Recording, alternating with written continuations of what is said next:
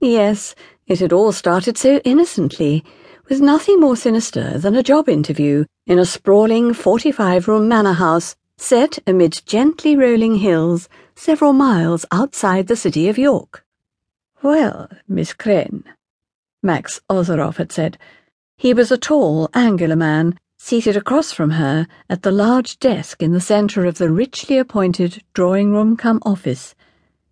He closed a manila folder before him and brought his eyes up to her face. He had very dark brown eyes, magnified by small, thick lenses with practically invisible frames, and he wore his blonde, going-on grey hair in a severe Teutonic crop. Lynn had looked at him inquiringly. He was an administrator or official of some kind. She realized afterwards that he had kept his own part in what followed deliberately vague. He looked to be about 40 or so, and was rather formal and correct.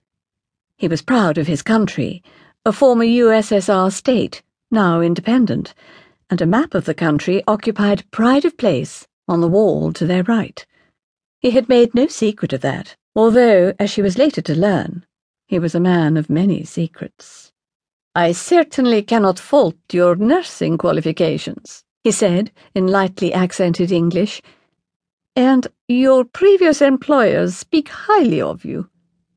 Yes, in all respects I find you most suitable for the post, but I am afraid I have one or two more questions to ask before you may consider the job yours." Lynn offered an indulgent smile that she hoped masked her discomfort. She was a slender, graceful girl in her mid-20s, dressed smartly in a lightweight burgundy suit and an open-necked white cotton blouse. She looked every inch a confident, go-ahead career woman, and it was true that she certainly had confidence in her abilities. But the large, imposing house, the heavy security she had encountered at the half-timbered gatehouse outside, she had been prepared for none of it, and it had intimidated her somewhat, thrown her off balance. "You come from a large family?" he asked suddenly. The question surprised her, and she raised one fine eyebrow quizzically before responding. "Well, yes," she replied after a moment. "Yes and no, really." "Oh?" She shifted uncomfortably in her chair, never truly at ease when discussing the subject that confronted her now. Taking a deep breath, she said, "Well, as near as I've been able to piece it together, I do come from a large family. I was the youngest of 6 children.